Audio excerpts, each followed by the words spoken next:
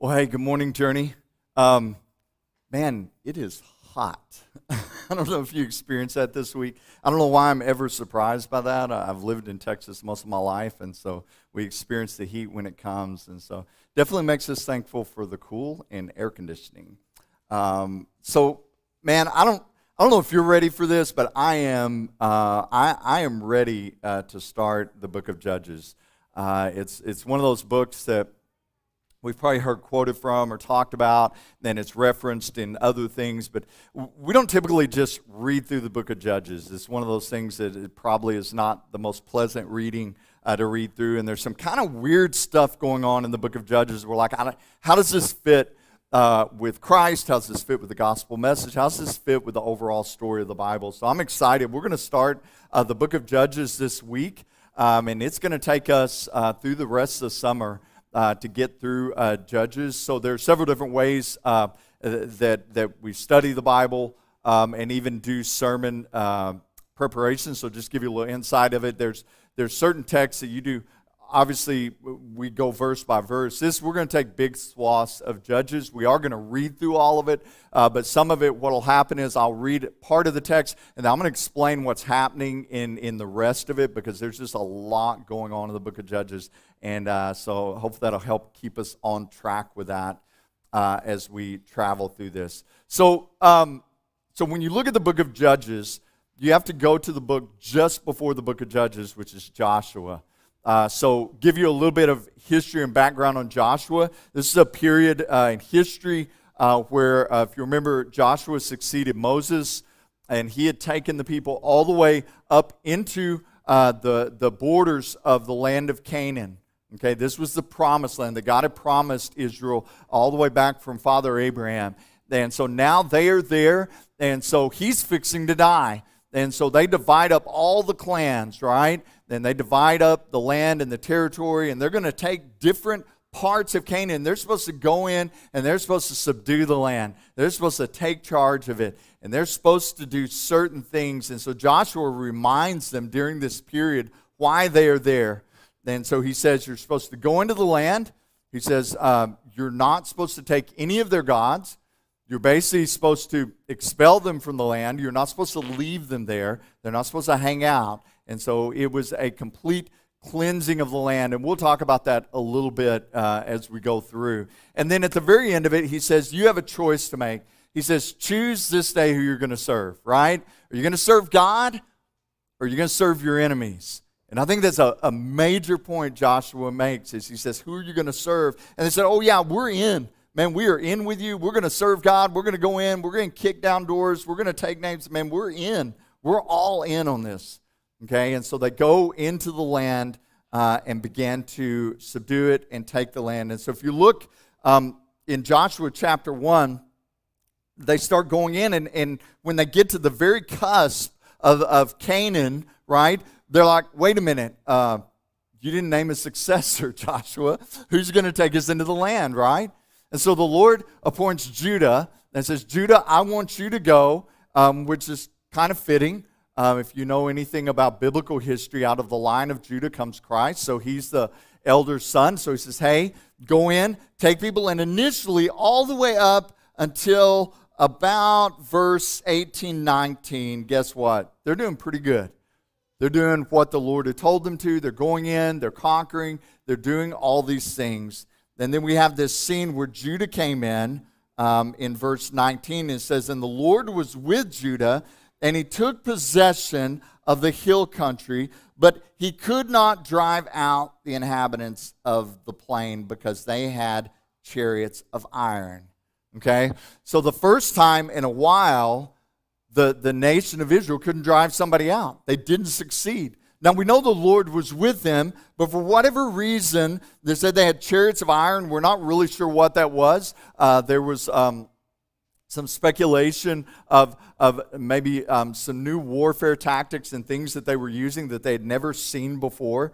But it says they couldn't drive them out. And so you continue to go, and the rest of Judges chapter 1, you're going to see them go in and not be able to completely win the battle.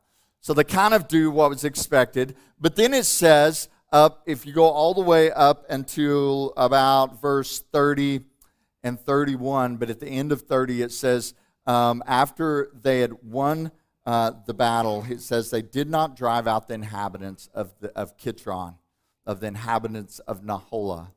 And it says, so the Canaanites lived among them, but they became subject to forced labor. So they lived among them, and they brought them in, and they said, hey, it's easier and more advantageous to us just to let you hang out, right? Okay, this is where it gets really difficult. I don't know if you've ever done a DIY, do-it-yourself project at your house. That's the big thing now. You know, we can go on Facebook or YouTube or wherever and give videos and things of different projects we can do. My wife always kind of laughs at me when we go to craft fairs or anything. I'll see something, but I won't buy it because I'm like, I could make that, right? And so I get home and I think, man, I could do that. And so you get all the stuff together and you begin to make whatever that is, and then you're like, man, this isn't as easy as it looked. I thought I could make this. But at the end of the day, you know, it doesn't always turn out the way we want it to. I picture this is a little bit the way the nation of Israel is. They go in, they go, we're all in. Man, sounds good to us, God. But you know what? It wasn't as easy as they thought it would be. And the minute they faced adversity and things went bad for them, they caved and gave in. So what in the world is Judges doing in the Bible? Well, I mean, why are we talking about all this? Well, why is all this here? Well, the Bible is more than simply a book of virtues or a book of rules or a book of inspirational stories. Why?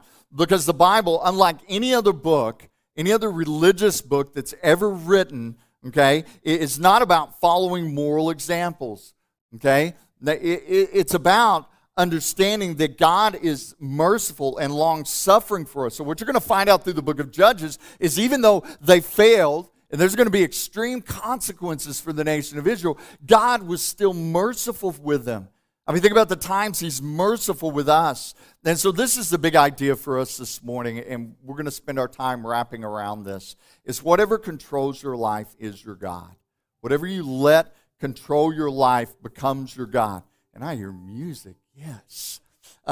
Whatever you let invade your space or come into your camp has the possibility of controlling you. So the person who seeks power is controlled by power. The person who seeks acceptance, they're going to be controlled by that acceptance. The person who seeks to please other people, they're going to be controlled by that. See, the problem is, you get down here to the end of Judges chapter 1, and you have the nation of Benjamin who fails to dislodge the Jebusites from Jerusalem. Okay, so Jerusalem at this time was not King David's city. It wasn't the city, the holy city at the time. And so they failed to drive them out. And then you go all the way to the house of Joseph. They weren't supposed to make covenants with other nations, but this Canaanite's coming out of the city, and they make a covenant with him. They say, hey, if you will let us, show us how to get into the city, we'll let you go. And so they made a covenant because they didn't trust God. And then Manasseh, man, he fails over and over again to drive out the inhabitants. So the reason implied is that it made more economic sense. It was better, more advantageous for them just to let the people stay in the land than try to kick them out. What happens when convenience trumps obedience in our life? Think about that. What happens when convenience trumps obedience, right? It's more convenient for us. It's easier for us. See, the reason given is not necessarily that they were superior in power, because they weren't. The nation of Israel, by this time, they were feared. I mean, they had a fearsome army. They weren't wimps. They had won many battles by the hand of the Lord over this time, but they come in here and now they're having all these incomplete victories. And this is where we come to our text today. It's in Judges chapter 2. Look at the very beginning of Judges chapter 2. So it says, now the angel of the Lord went up from Gilgal to Bochum, and he said, I brought you up from Egypt, and I brought you into the land that I swore I would give your fathers. I said, I will never break my covenant with you, and you shall make no covenant with the inhabitants of this land. You shall break down their altars, but you have not obeyed my voice. What is this you have done? So now I say, I will not drive them out before you, but they shall become thorns in your side, and their God shall be a snare to you. As soon as the angel of the Lord spoke these words to the people of Israel, the people lifted up their voice and they wept. And they called the name of that place Bacchum, and they sacrificed there to the Lord. So what's going on here? Well, I think there's several things. Suddenly, it had gotten really bad, and it had gotten so bad that God had to send an angel of the Lord to them. Have things ever gotten so bad in your life that God sent an angel to you to reprimand you? I mean, that's pretty bad. I mean, it had gotten so bad, it says he sent an angel of the Lord. And notice a couple of things here, okay? He said, I brought you up, so he's recounting all the things he did for them. I brought you up out of the land of Egypt. I did all these things to you. And in essence, God is saying, you know what? You are making me look bad, right? I did all of these things for you, and you are making me look bad. He said, in fact, I said I would never break my covenant with you. See, those who can't remember their past are condemned to repeat it.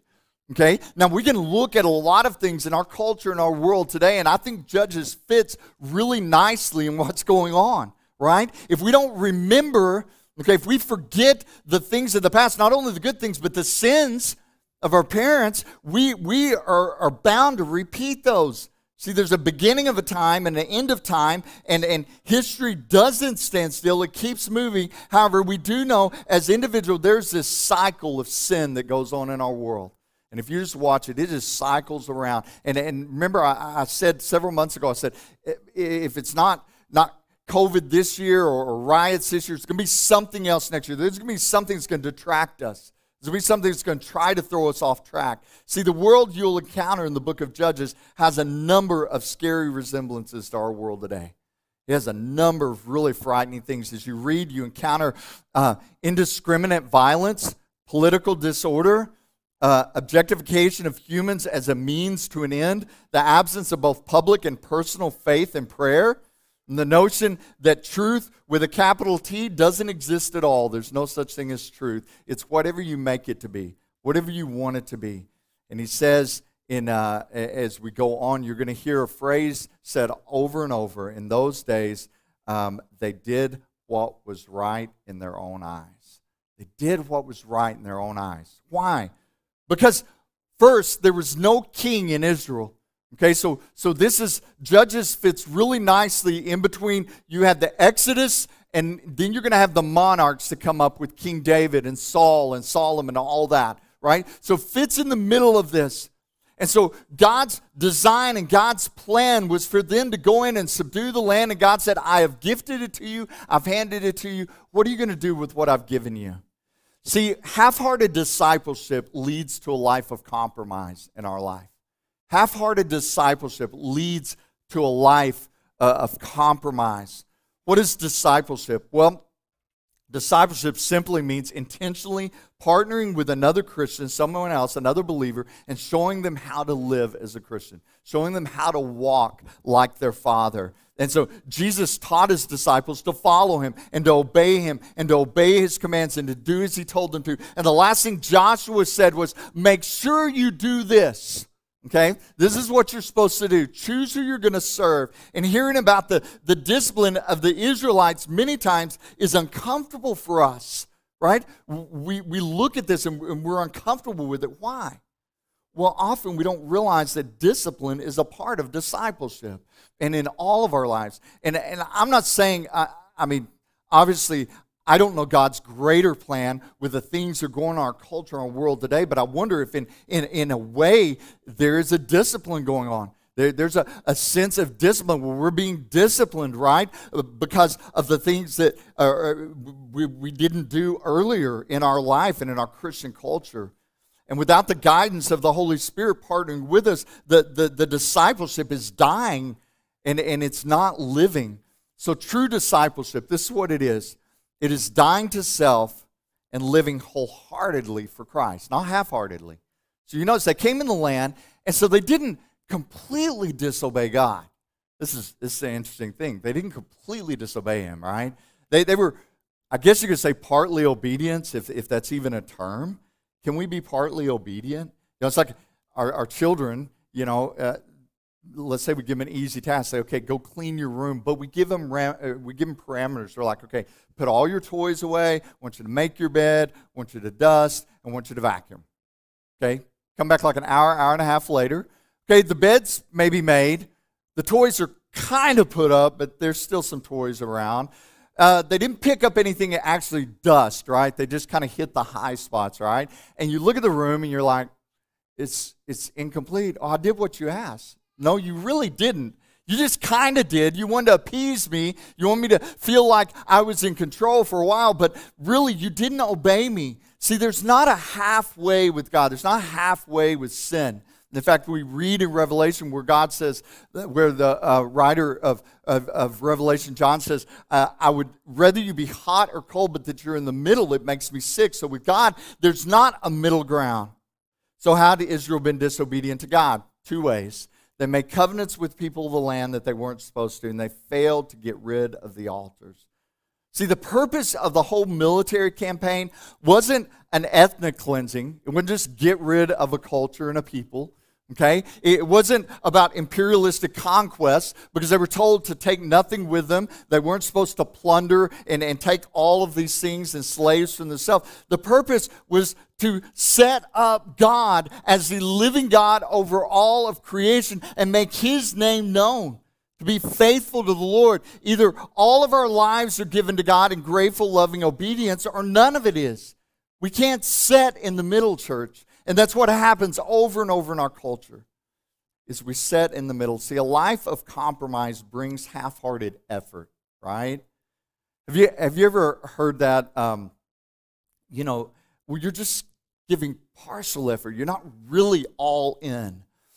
I grew up with a granddad and dad. My granddad actually worked the oil fields when I was younger, and my dad was a petroleum engineer, and so he used to take me out to the oil field, and I got to see the pump jacks go up and down, and I saw, I believe my father wanted me to see how people worked hard, how they put effort into their job and their work, right? And so somewhere it was instilled in me that you don't do a job halfway. And so one of my early jobs I had as a teenager was my own lawn service. I had this trailer I pulled behind my Ford Pinto. Go look it up. It's like God ugliest car, okay? And it was a stick shift, and it had green plastic seats on the inside and green carpet. It was ugly, right? But I pulled this thing around. I pull up, and one of the things my granddad and my dad taught me is you don't halfway mow a yard. You do the job completely. So when you're done mowing and you're done edging, you sweep up, you clean up. You want to make sure you edge completely. Don't just partway do it.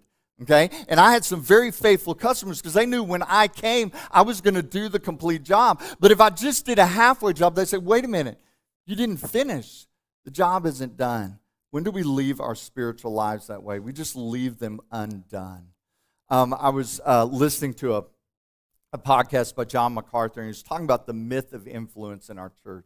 I believe a lot of our churches have left the job undone, unfinished. He says people that we seek to influence for the kingdom of God, many times we begin to compromise in our churches by giving a non-threatening message. Or we craft the churches like a big heavenly Starbucks, right? It's kind of like the old Friends or the old Cheers movie, where everybody knows your name, and so you just come in and sit down, and it's a non-threatening environment.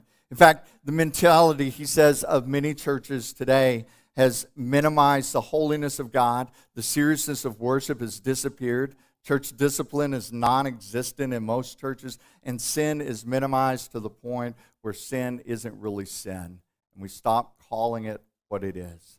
See, somehow we think that going to the other extreme for the kingdom of God is going to win the lost. That they're just going to come in and say, man, I want Jesus because he's just so attractive. And basically what John MacArthur said is people want people to think Jesus is cool, okay?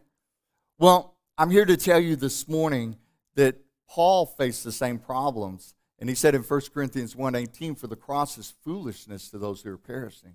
It is the power of God to those who are being saved by it. See, most people that buy into the myth of influence alter the gospel, or they take the heat off them, right? The uncomfortable things. And so it would be easy for us to look at this and say, man, this is an uncomfortable situation.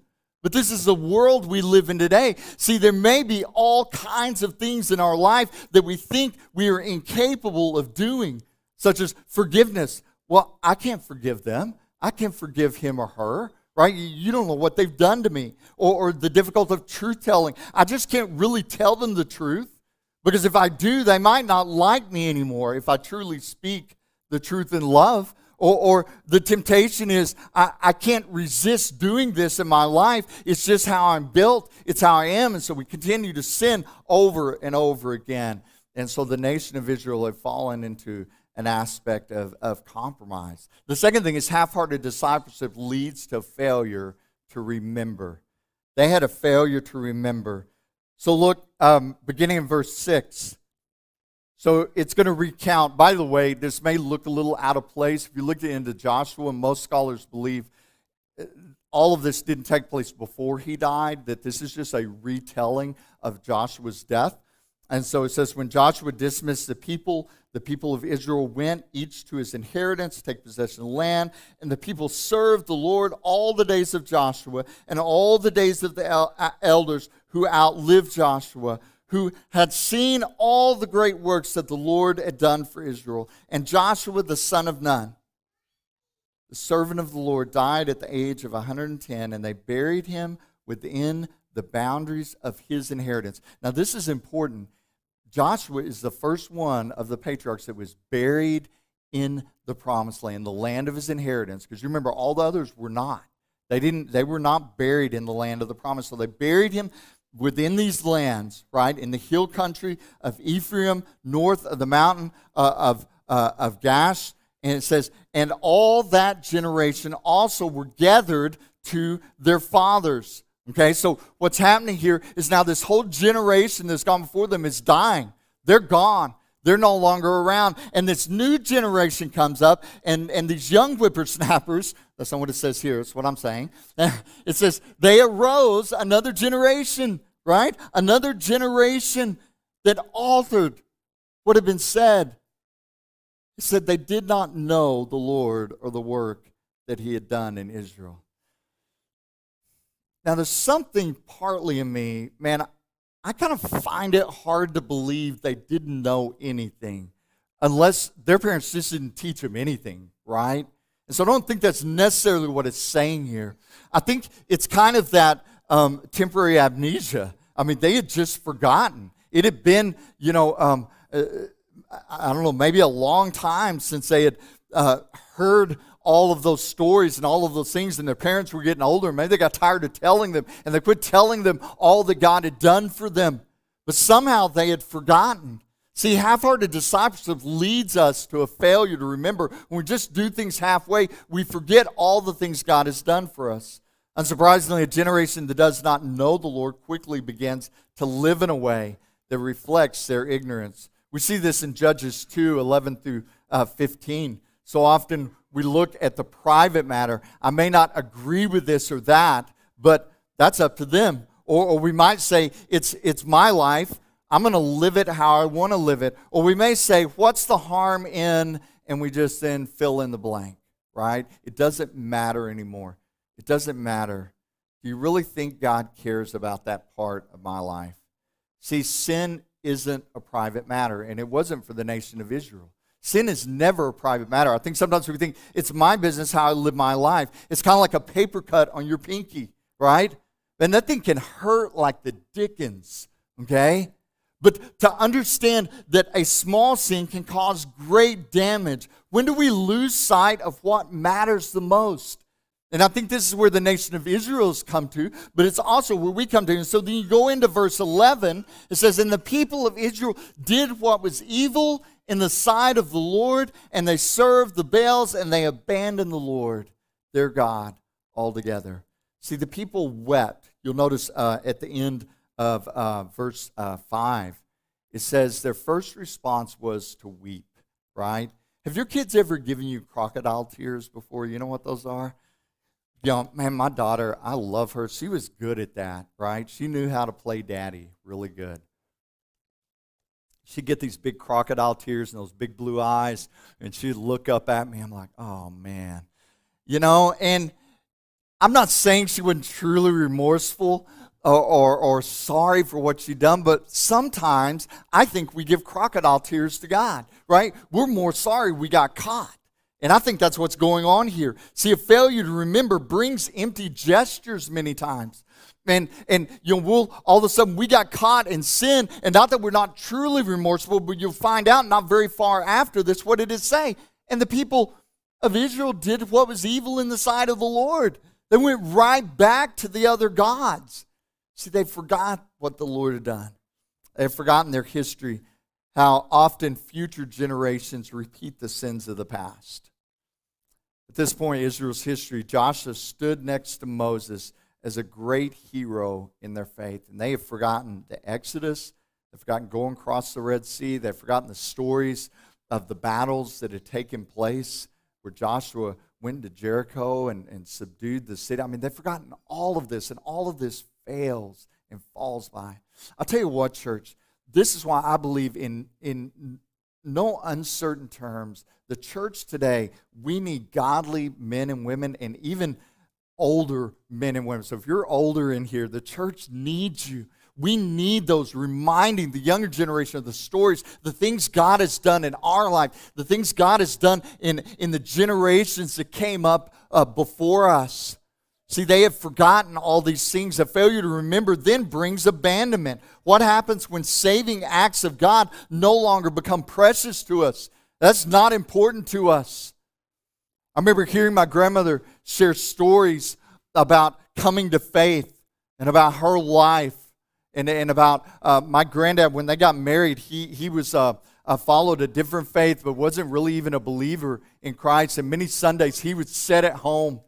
Man, he wouldn't go to church. And she would take my dad by. And back then, that was just something a lot of people didn't do because that's a whole different generation. But she would take my dad, just her and him would go to church. And I remember she said one Sunday my dad asked my granddad, Dad, why don't you go to church? Right? And it just struck him, that somehow he was missing out on an important part of that spiritual development of his child. And so he began going to church. And my granddad got saved and he's baptized. And they began to serve together. But see, she told me that story because she wanted me to know their faith, their history, where they had come from. See, when we abandon that altogether and we just water down the gospel and we stop talking about what God has done, we lose our effectiveness for the kingdom of God. See, they abandoned the Lord. They abandoned first what He said, right? So first, this is the way we abandon God. We first abandon what He said, that He is going to do what He said, right? There's consequences for our sins. They abandoned what the Lord had promised. He had promised to be with them. And in fact, He had promised to fight for them. And now He says, guess what? I'm not going to fight for you anymore. If you're going to live that way and do that way, I'm going to let you into the hand of your enemies. And they abandoned what the Lord did. Whenever Israel turned away from the Lord to worship idols, He chastened them. But then they turned back to Him. And so we have this cycle going over and over and over again. And the problem in this land and the problem in our land today, I'll tell you, is idolatry. And it still is. It always has been from the very beginning. See, the problem of idolatry has been going on from the very beginning. It affects every aspect of God's creation. Okay, so what is idolatry? Well, when we make something more important or more significant than God. We choose to honor and worship something above God. And it can be anything in your life. See, I think sometimes we think it has to be, you're like, well, Pastor Mark, I don't have any carved images sitting on my mantle, and we don't go in and light the candles at night and bow down before that carved image. I'll say, no, you don't. You probably aren't worshiping the fertility god today somewhere in your life. Okay, that would be weird, and I don't think we do that. But what do we do? In our culture, it happens all the time. Maybe we're not loving the way we should. Maybe we're not parenting the way we should. Maybe we're not sharing the gospel the way we should. See, I think sometimes we forget the things we're supposed to be doing that we choose not to be doing in our life. I'll tell you this morning, If you're a parent here, the problem that arises many times is how are we passing our faith on to our children? How are we passing our faith on to a whole nother generation? So somewhere, these children missed it. I don't know how, but it says somewhere they missed the most important thing. Parents, that's why it's so significant what you do for your children right now. And I would also tell you, it's never too late. You know what I found out? We never stop raising our kids. It doesn't matter how old they get. How are we praying for them? How are we sharing the gospel with them? Billy Sunday was an evangelist at the turn of the century and led thousands to the Lord. But this is what he said. He said, one of the greatest tragedies of my life is that although I've led thousands of people to Jesus Christ, my own sons don't know him. They're not saved. See, sometimes we can do a lot of things in God's name, and we forget our children, those that are closest to him. So there's this tension. This is a tension that continues all the way throughout the book of Judges until God finally gives them somebody, a judge, to come up, right? And so we're going to read about all of these judges. But what we're going to find out is half-hearted discipleship will always lead into a cycle of sin in our life. If you've ever taken little kids to the playground and watched them play tag, right? And so back in my day, man, they had all kinds of weird tag games. And so we used to love to play tag. And usually it was in a smaller place, right? Where everybody get in a fenced area. And it was the one time that little boys could legitimately chase girls without getting in trouble, okay? And so we used to love to do that. You know, we'd chase each other around this area. Well, if you ever sit and watch the game, you're thinking, the person that's it, why don't they just stay in one place, right, and let them run around them? Because eventually what's going to happen? And so I finally figured that out. I'm like, I'm not chasing you. All right, everybody go. And they're like, well, no, you're supposed to chase us. No, go, because I'm going to tag you. If I stay in one place, I can reach this way, I can reach this way, and I can get all of you in one swoop. See, I think sometimes in life and in our sin life, what we're doing is we're just chasing the answer, right? And we're just chasing around and understanding that no one that sins keeps chasing after that thing, right? At some point, we got to stop. At some point, we need to look at the situation, look at the pattern of our life. What is the pattern of your life bringing? What does it lead to in your life? See, the dynamic of this book forces us to look at our own lives, our life of compromise, our life of worship. But it also encourages us that faith and courage is what the Bible calls us to. We are called to live a life today of faith and courage. So how does this happen? Well, the cycle of sin moves into several steps, and I want to share this with you. I think understanding how we get caught up in this is a major part. So a cycle of sin brings God's anger and judgment, right? This is the part we don't like, right? We don't like God's anger and judgment. Right? My kids, they didn't like it when Daddy was not happy with them, right? And they were being disciplined. They don't like that. But there's a measure of anger and judgment. So it happens first that they see this anger and judgment. Well, the next thing that follows is repentance, right? The tears come, right? God, I'm sorry. You know, please forgive me. Have mercy on me, right? I mean, I've had people in my ministry that I see go through this cycle of sin, and they live in sin, and then they come back and they repent, and they were in distress, right? Their heart hurt because they had hurt their father. And then the judges come up in the book of Judges, and it said they didn't listen to them again, they didn't listen to God's direction again, and where'd they end up? Right back in the position they were in. And then eventually you're going to see towards the end, when Gideon comes on the scene, they're going to be like, you know what? We are tired of all these judges. Why don't you just give us a king, God? We just want a king. Give us somebody to rule, right? So basically they eventually say, God, your plan stinks, but we don't like it, right? We want to do it our way. See, a cycle of sin leads us to a failure to make God Lord of our life.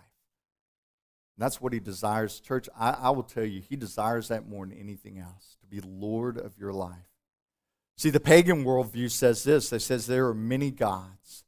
Each have a particular influence in our life, but none is truly Lord of our life. And I would say many of us, when we live like the pagans, when we live like the rest of the world, we're saying we don't have a Lord of our life. right? All these other things can take that place, and they can fill that void for a time in my life. And we allow it to happen. See, it was this system of belief that led to Israel's failure, but I would say it's the system of belief today that has put the church in the situation it's in. They tell us in the culture and world we live in today, in this 2020, the church is actually in a decline. Okay, I don't know if you've noticed that, and it's been little by little over the years. Then you even go look at what used to be considered really large church or mega church, they'll tell you their churches are in decline too. Why? Well, I think there are several reasons for that. I think one is we're repeating the sins of the past, and we've forgotten, right, where we came from. We've forgotten what's most important. I think the second thing is we've forgotten this aspect. Worship of the Lord plus anything else doesn't work. So if you're going to worship God, but you're also going to worship this other thing, it doesn't work. In fact, look what he says, beginning down in the Judges in verse 17. It says, "Yet they did not listen to their judges, for they whored after other gods and bowed down to them. They soon turned aside from the way in which their fathers walked, who had obeyed the commandments of the Lord, and they did not do so." Whenever the Lord raised up a judge for them, the Lord was with the judge, and he saved them. So he sent them a Savior. He saved them from their enemies in those days. But before long, for the Lord was moved to pity because of their groanings, and they were afflicted. He sent all of these judges up. But then it says they were more corrupt than ever before. How's that possible? They went back. They were more corrupt than ever before. See, worship of the Lord plus anything else leads to prostitution, right? Do you ever think of yourself that way? No. I mean, hopefully not, right? But maybe we should. What does that mean? Well, prostitutes are people whose lives are out of control, whose lives are not their own. They are desperate and who are giving themselves without getting anything in return. There's no pleasure for their toil. They use the word prostitute in Scripture here tells us that when we serve an idol or some other god, we are entering into an intense relationship with something that cannot satisfy you. Think about that. The Bible says that over and over again. It's an intense relationship with some. Sorry, parents in here. I just thought about that. Y'all are going to have some neat discussions later. But it's in the Bible. It's scriptural. And to understand that when we give ourselves to something else, that we should never give ourselves to. But does it truly satisfy us? See, this tells us that God sees all of our sins as idolatry. And he sees all of the times that we go after other gods as prostitution. How do we know if Christ is Lord over every area of our life? Well, I think first we need to identify the false gods in our life and in society, right? You need to know them when you see them. Do you know that that's a false god, a false identity? Okay, it could be the identity of beauty. Trust me, the older I get, that gets harder. Because, I want to look like I did. My wife was going through a box of her high school stuff, right? And she's pulling out these pictures of prom and all these old pictures, and we're looking at those and we're going, man, that ain't me anymore. That's not you, right? Because we change. But sometimes we follow that God in our society. The second thing is we need to look at every area of our lives, see our families, our careers, our positions, our ambitions. Are those things taking the place of God in our life? And then we ask ourselves two questions. And these are questions I think we all need to regularly ask ourselves. Am I willing to do whatever God says about this area of my life?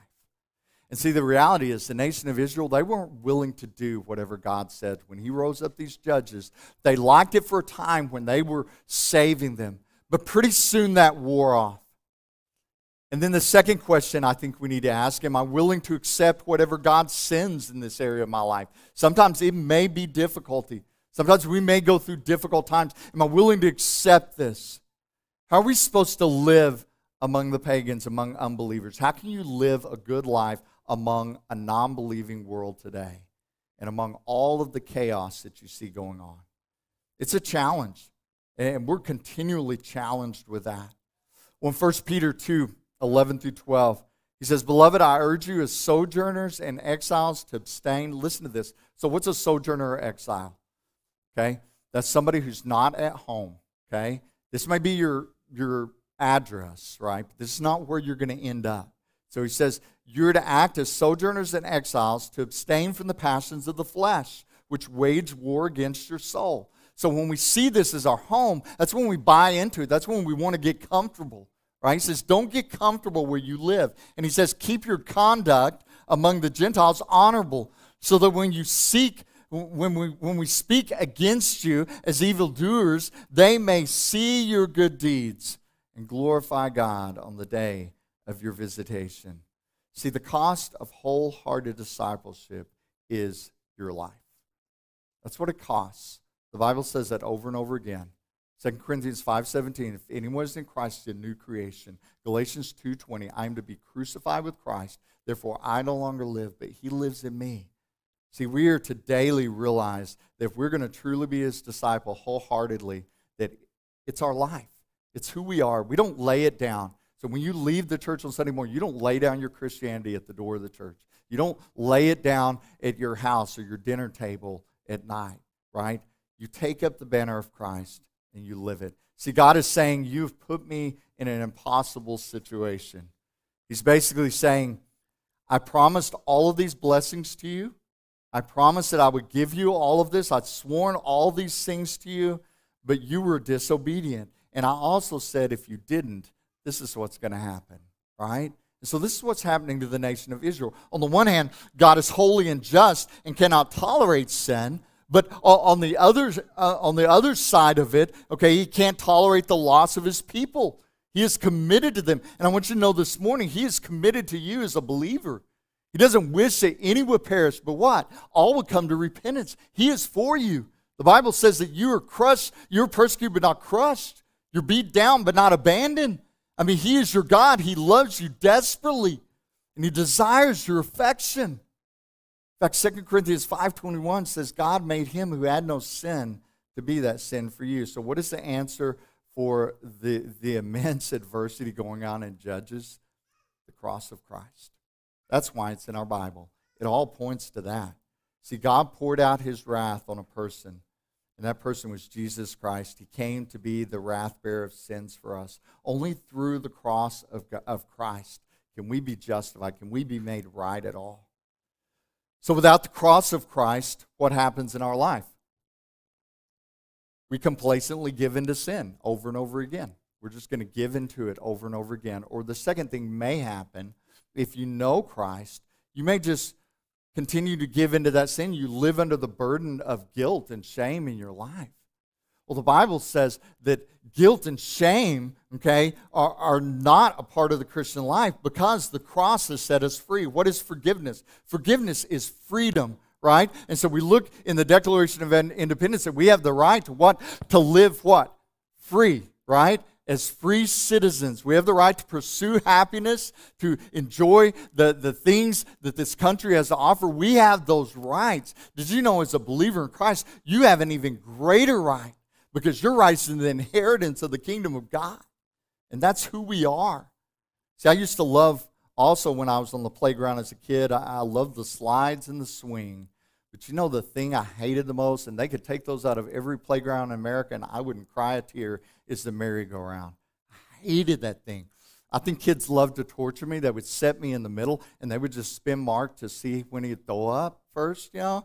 And I'm like, and so you get off that and you just fall down flat on your face. See, I think many times our lives are like that. We feel like they're on the merry-go-round. You know, maybe you feel like that this morning. You're just on this big merry-go-round. See, without the cross, complacency, guilt continue to invade your life. But with the cross, we have an incredible freedom in Jesus Christ. And that's what's coming. And you're going to see that. Even through all the stuff we're going to experience with those that were in Judges, okay, we also see the immense mercy and grace of a loving and gracious King. Let's pray. Father God, I thank you this morning that you gave us this book of Judges. Father, even as they became complacent, as they have forgotten all that you had given them. Father, I thank you for the cross, because we know that is coming. And because you preserved your people, Father, through time and space and immense difficulties and heartaches in their life, Father, you sent a Redeemer to redeem your people.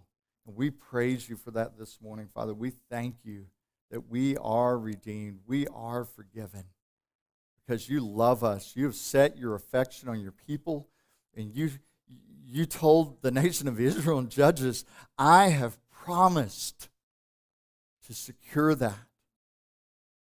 And Father, we know that you are God of your promises, and you have not forgotten your children. Father, I pray we'd learn to be obedient children to you, and everything that's going on, all the chaos in the world, Father, just greater symptoms of a greater reality that people need Jesus. They need you in their lives this morning. Father, take us, renew us, heal our land, and let us turn back to you. In your name we pray. Amen.